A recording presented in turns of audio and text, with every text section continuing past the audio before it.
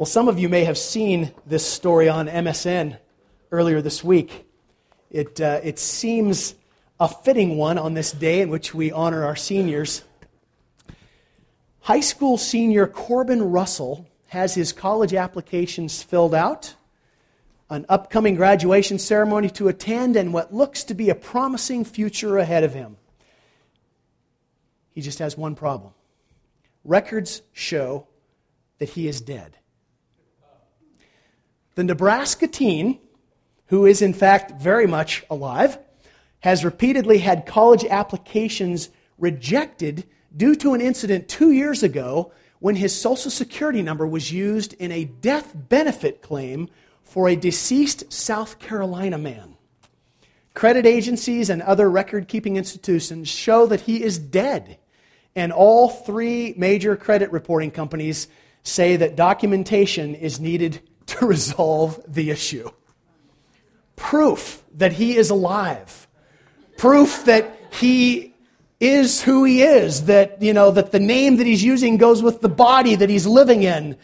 I couldn't help but think how appropriate that is to this series that we're in as we are working our way through Romans chapter 8. Paul is dealing, as you know, with matters of life and death, though probably not in the way that we might first think about that.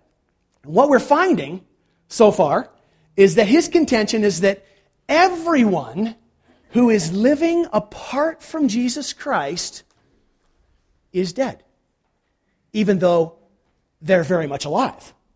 His contention is that apart from Christ, there is no life. There is no life, certainly for eternity. There is no life as God intended it to be lived in this life, in the here and the now. And what I want us to understand this morning is that just in the same way that Corbin Russell needs documentation to prove that he really is alive and not living as someone else, the people of God, those who identify themselves as lovers of God, as followers of the Lord Jesus Christ, they need documentation as well. The people of God need proof that they are very much alive with God. Because way too often, we live our lives looking a whole lot like those who do not have the life of God in them. And that, according to Paul, is dead. That is dead. Now remember, we're studying Romans 8, response to that rather cynical question that popped into my head following Resurrection Sunday. So what? Christ is risen. So what? Yes, He is risen indeed. Thanks, Rick. You were going there. Okay, so Christ is risen. He is risen indeed. So what? So, what difference does it make? We get to live. Yeah. Does it make any difference in this life, or does our faith and our trust in Jesus simply make our eternal destiny secure? Yes. And yes. Yeah, exactly. As we said last week, there's no doubt that eternal destiny is of ultimate importance. We need to be sure of where it is we go after this life is done. We want to be sure that those that we know and love, and even those that we don't know, eternal destiny is of ultimate importance. But there is much more, as I suggested last week, there is much more to being a follower of Jesus than just having heaven be a done deal. Why do so many people who claim to be followers of Jesus spend their days here on earth living as if His death and resurrection have nothing to do with this life, with the here and now, or if so, perhaps in a rather superficial kind of a way? And I think, honestly, the answer to that is because they have believed a lie. They have believed a very significant lie that has been going around since creation, since the beginning of time on earth. A lie that comes from the enemy, the one who hates God and the one who hates everything that God stands for. So, what is the lie? Some of you know it. We've talked about this before, that God has not been truthful about life. That there is more to life than what God is letting on. That He is holding back on some things that bring purpose and meaning and satisfaction. The lie is that we can have God and there are other things that we can pursue as well, because even though there may be a certain sense of satisfaction that is found in God, we need other things too. That, my friends, is an enormous lie that comes from the enemy. Remember, the one who hates God and hates all that God stands for. The result of believing that lie, in terms of the large theological picture, is what gets Paul started in this book of Romans. The lie is that all humanity, the result of the lie is that all humanity is under the condemnation of God because of their rejection of God. And quite honestly, it's a deserved condemnation. The creature has rejected the Creator, the one who has made the creature for himself. And you remember that Paul spends the first 7 chapters of this letter to the Romans explaining that whether a person is under the law or whether they are not, whether they are a Jew, whether they are a Gentile, it does not matter, because neither has a heart that seeks after God. Paul says in those early chapters, there is no one who seeks after God, not one.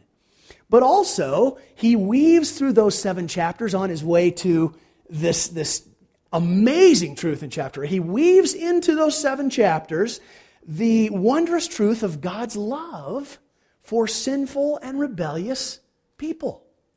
You know, as the people of God, as followers of Jesus, we believe in a God who didn't do what He ought to do. He didn't do what a lot of us would do and sometimes even practice in terms of our relationships with those who reject us and let us down. What do? Wash our hands of them. But God did not. God's love for sinful and rebellious people is so great that He provided the fix. He demonstrated through the death of Jesus Christ on the cross that the sin of rebellion is paid for by the one who has been rebelled against. And that's just a truth that we have heard so often. If we've grown up in church circles, we're kind of numb to it.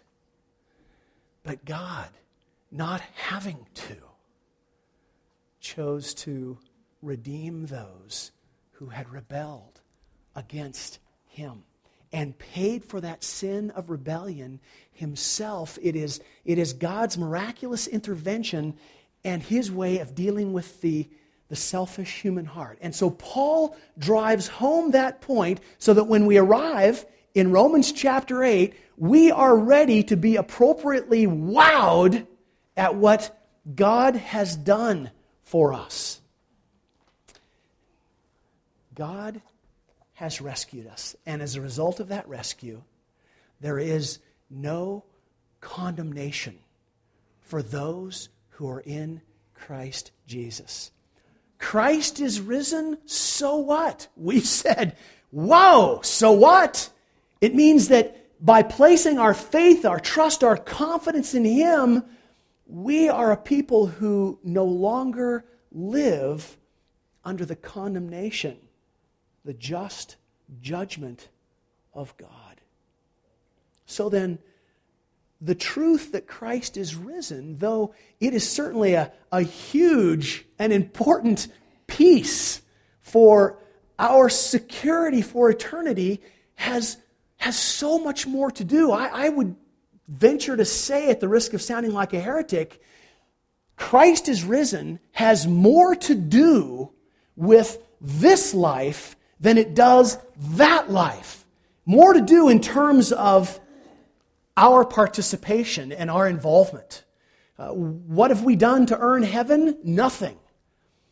What have we done to earn God's love and His grace? Absolutely nothing. But if we know that nothing is what we've done and we are recipients of what is to come, what does that mean in the here and now? How does that impact us in this life on this earth?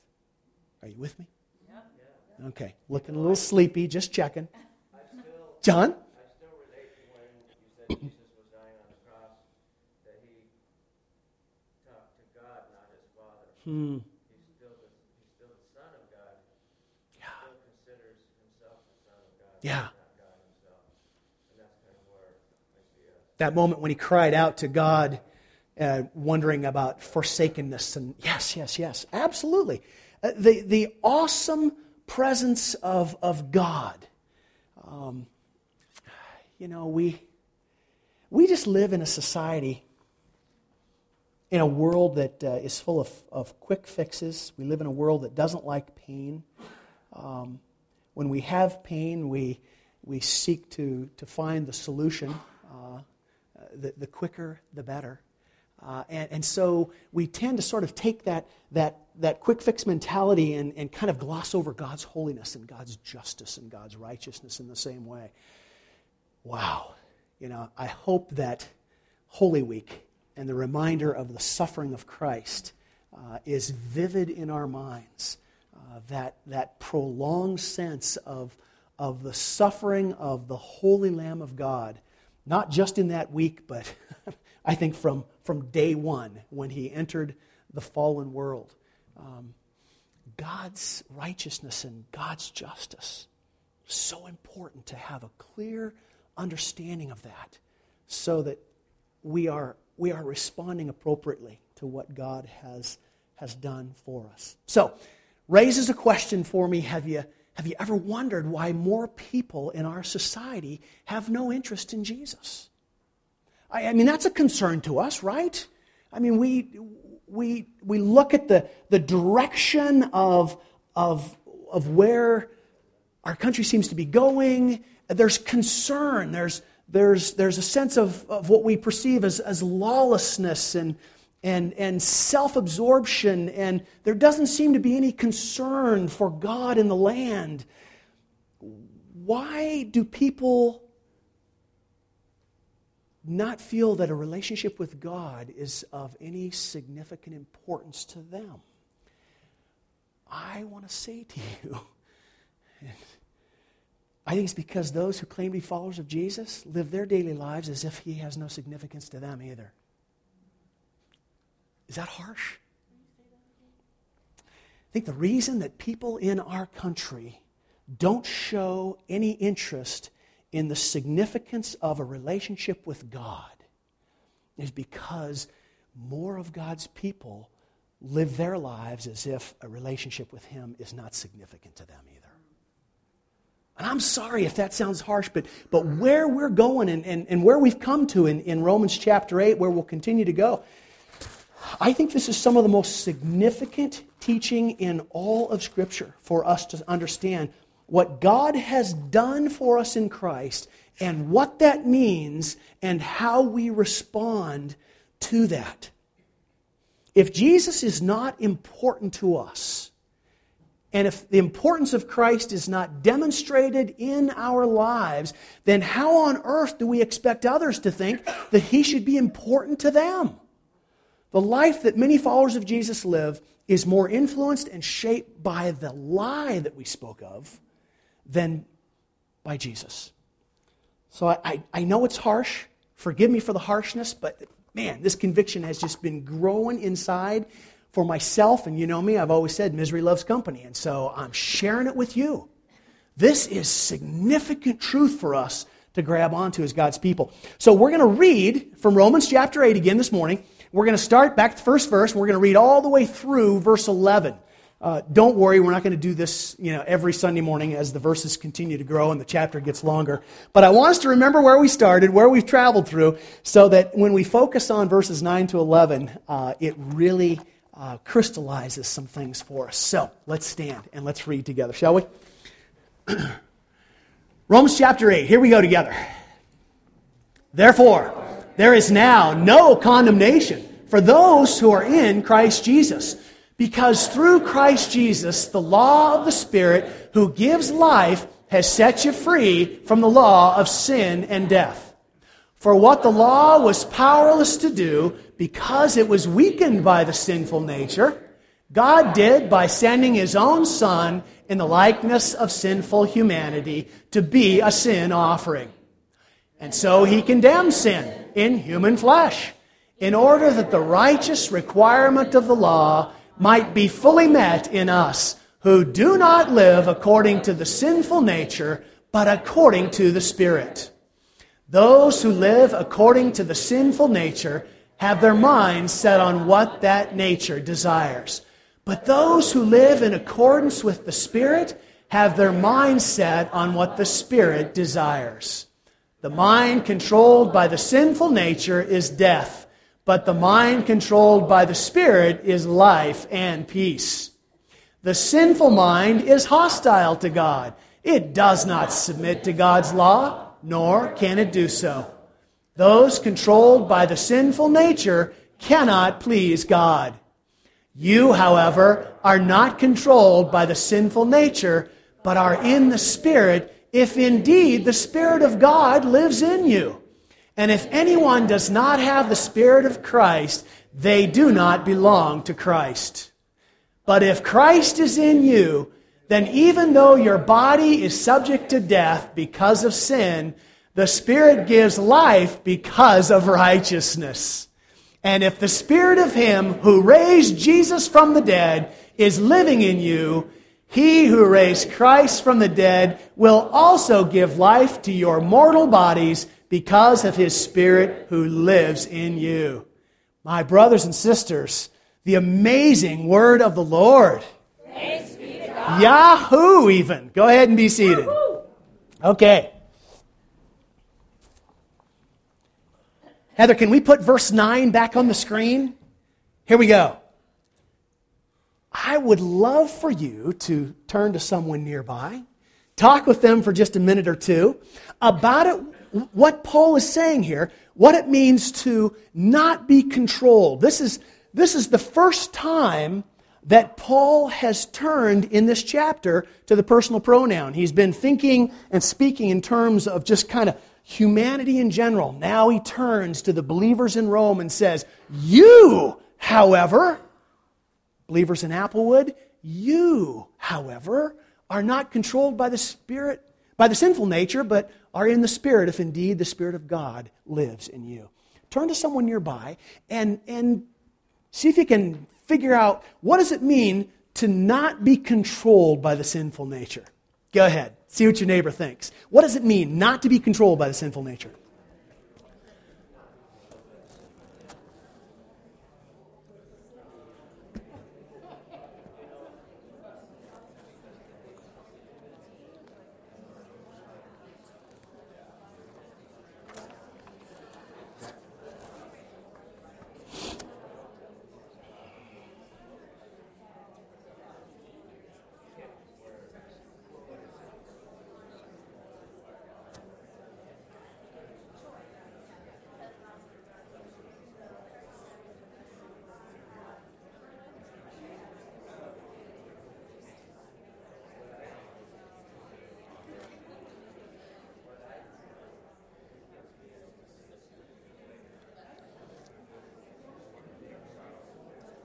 Okay, we ready?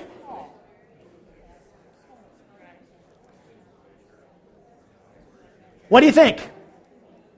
What's Paul driving at? What does it mean to not be controlled by the sinful nature? Take a stab? We do not have to sin. Are you sure? How many believe Sharice is a heretic? We do not have to sin. We do not, that's a bold statement. We do not have to sin. Okay, what else? John? Well, I think in our society, we're given a lot of choices every day. Mm-hmm. And what I notice, and what breaks my heart, is to see it slipping away. You know, Okay. watching people that don't have the knowledge to make the right choices. Okay. And we've learned that previously, that their minds cannot please God. Their minds are hostile to God. Jill? But I'm tripped up by the fact that Paul had a thorn that he asked God to take away, He did. and God didn't take it away. He did. And so it doesn't have anything to do with our behavior. I think it has to do with and the Holy Spirit saw us, not when we were all cleaned up and shiny and perfect. Okay. And so it has to do with the Holy Spirit and His presence and power being in us and available to us at all times and all things. We are completely controlled by the Holy Spirit. But it doesn't have to do with if you don't swear or if you don't, if you don't. Or drink or chew or hang with those who do. Mixed bathing or whatever it is. It doesn't have to. Mixed bathing. Put that one on the list. No mixed bathing. Baptist. Okay. I was brought up. Doesn't have to do with behavior. It doesn't have to do with our behavior. It has to do with God's behavior. Okay. So what's tripping you up? That's how you started this. I think it trips. Well, I don't know that I'm right. First of all. How many think you know? Cindy, go ahead.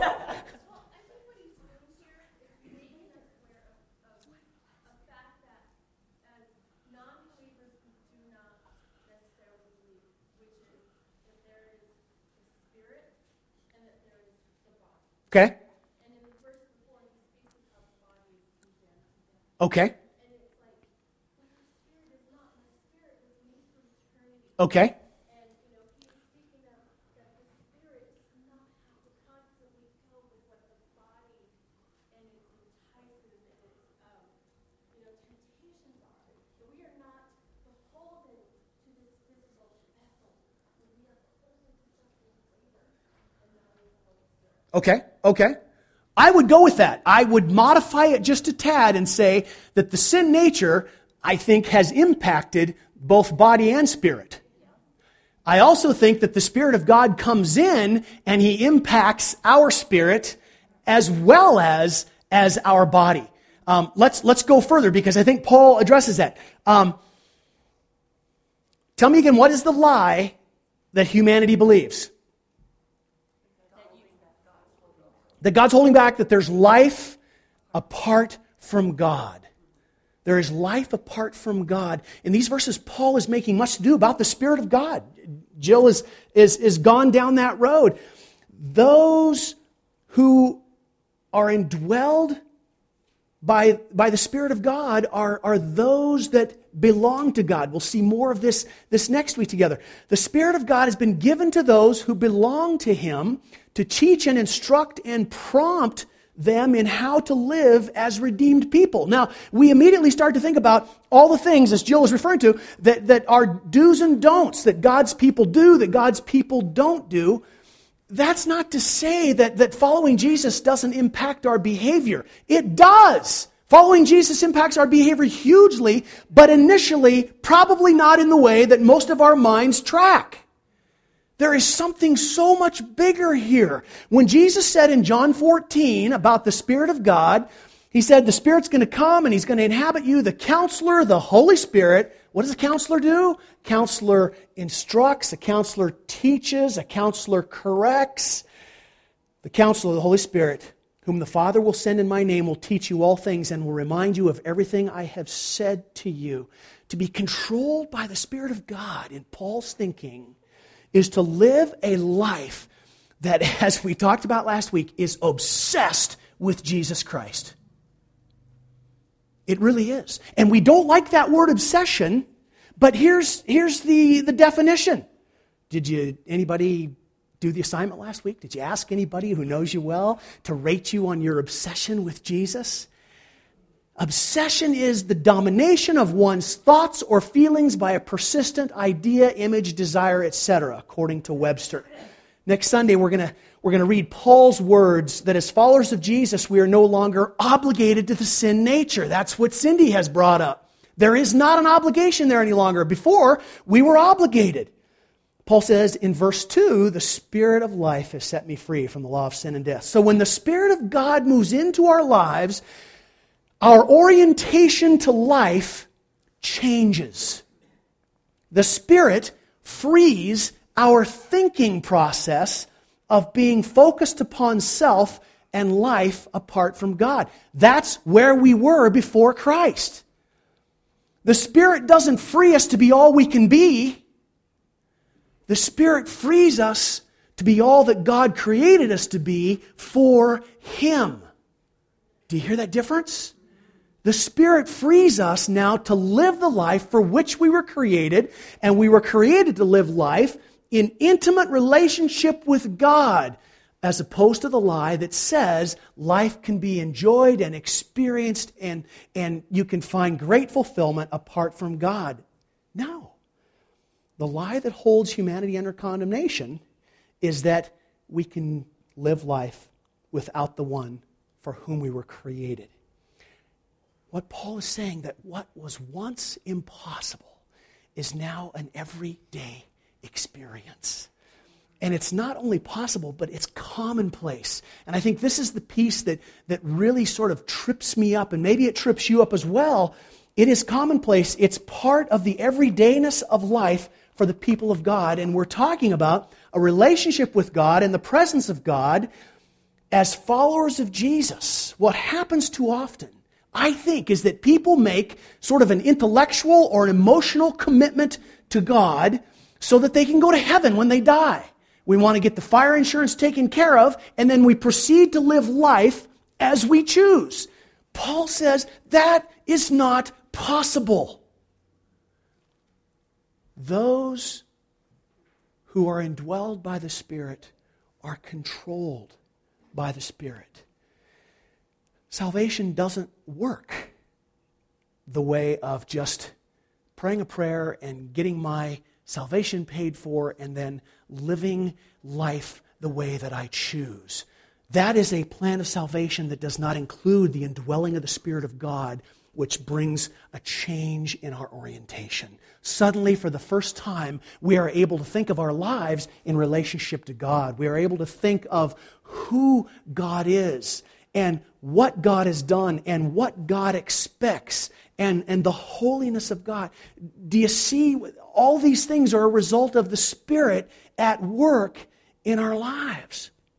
So Paul is saying that just as the Spirit of God gives life to the spirit of those who belong to Him, so too the Spirit of God gives life to our mortal bodies. That sense in which, if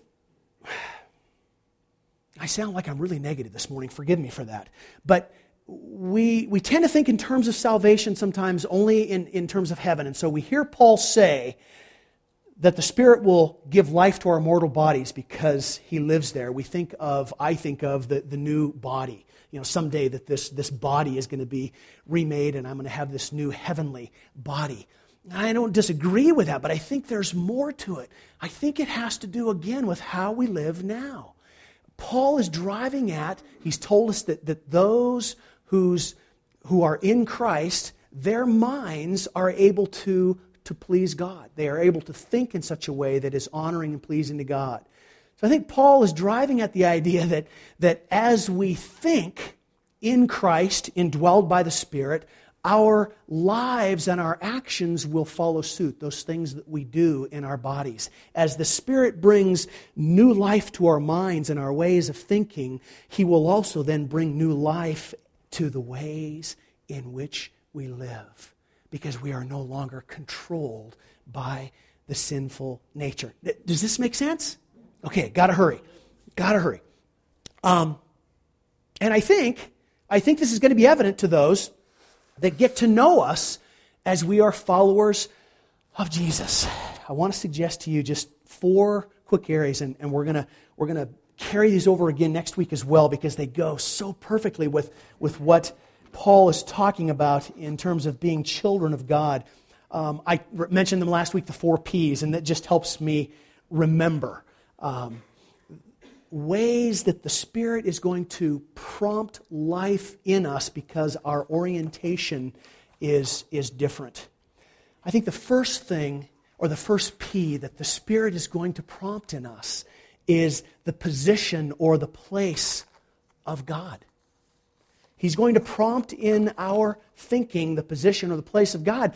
Romans chapter 1, Paul says that the cause of God's wrath being revealed upon humanity is they have not recognized Him as Creator. God is the life giver. He is the provider. He is the sustainer. Is there anything or any place in life where God does not belong? The answer to that is no. Is there any place in life where God is not deserving of worship and praise? The answer to that is no. You see, the Spirit, through the truth of God's Word, teaches us this. This is God's world. It is His rightful place to be the sovereign one, the one who is honored by all of His creation. And those who are controlled by the Spirit of God will grieve when God is not given His rightful respect as sovereign Creator. I think the Spirit of God comes into our lives, takes control of our thinking, and causes us for the first time to begin to think in terms of who God is and what He deserves versus who I am and what I deserve. Suddenly, life is beginning to revolve around the one for whom it should revolve, and that is the one who is sovereign over all. We'll say more about that. The second P, because God is the sovereign over this world and the universe, that means, I think you'll agree with this, that He's pretty important. And if God is pretty important, then I think the Spirit is going to prompt us about the priority of God in our lives. You see, we can recognize that life is supposed to revolve around Him, but then the next step, the next prompting, the next teaching and the leading that the Spirit does in our lives is, I think He takes us down the path of the priority of God. How important is God to you? How important is God to me? That will begin to impact the way that I choose to live. You know, Paul's concerned about thinking and acting, thinking and actions that flow out of our thinking. And I think these first 2 Ps are sort of more of the thinking process. The Spirit gives us the ability to think of God's rightful place and position. The Spirit gives us the opportunity and the challenge and the blessing to recognize God's place of priority that should be in the lives of those who are His followers. And then the right thinking, I think, leads us to another couple of Ps. And again, more with this next week. The purposes of God. If God is the sovereign, and that makes Him important, then that means that He is a priority in my life. And if God is a priority in my life, then I need to begin thinking about the purposes of God. And what He has called those who love Him and follow Him to do. How are the purposes of God reflected in my life?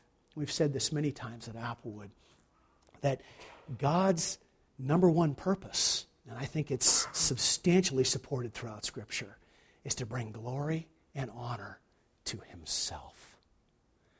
And if we're not careful, we can easily find ourselves falling into that place of doing things for the glory of God, and yet doing those things for the glory of God calls a lot of attention to ourselves.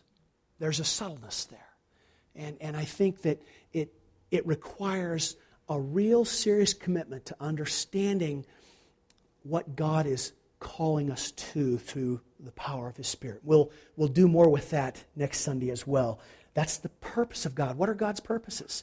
what brings God glory, and how do we participate in that lifelong journey of bringing God glory. And the last one is, for lack of a better word, I call it the pleasure of God.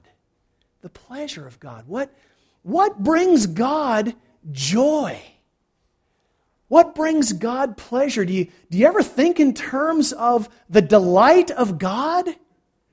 What brings Him pleasure? And you've heard me say before that John Piper says there is nothing that brings greater pleasure and honor to God than when His creatures express their dependence upon Him.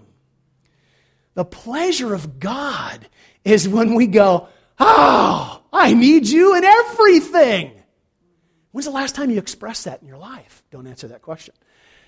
But do you see where it goes? How easily we can live dichotomized lives. How easily we have our work world, our neighbor world, our family world, our relational world, and our spiritual world. Paul is saying in this chapter, there's no division. Those who are indwelled by the Spirit of God are controlled by the Spirit of God. And the Spirit of God is going to prompt in those who are controlled by Him a Godwardness in all things.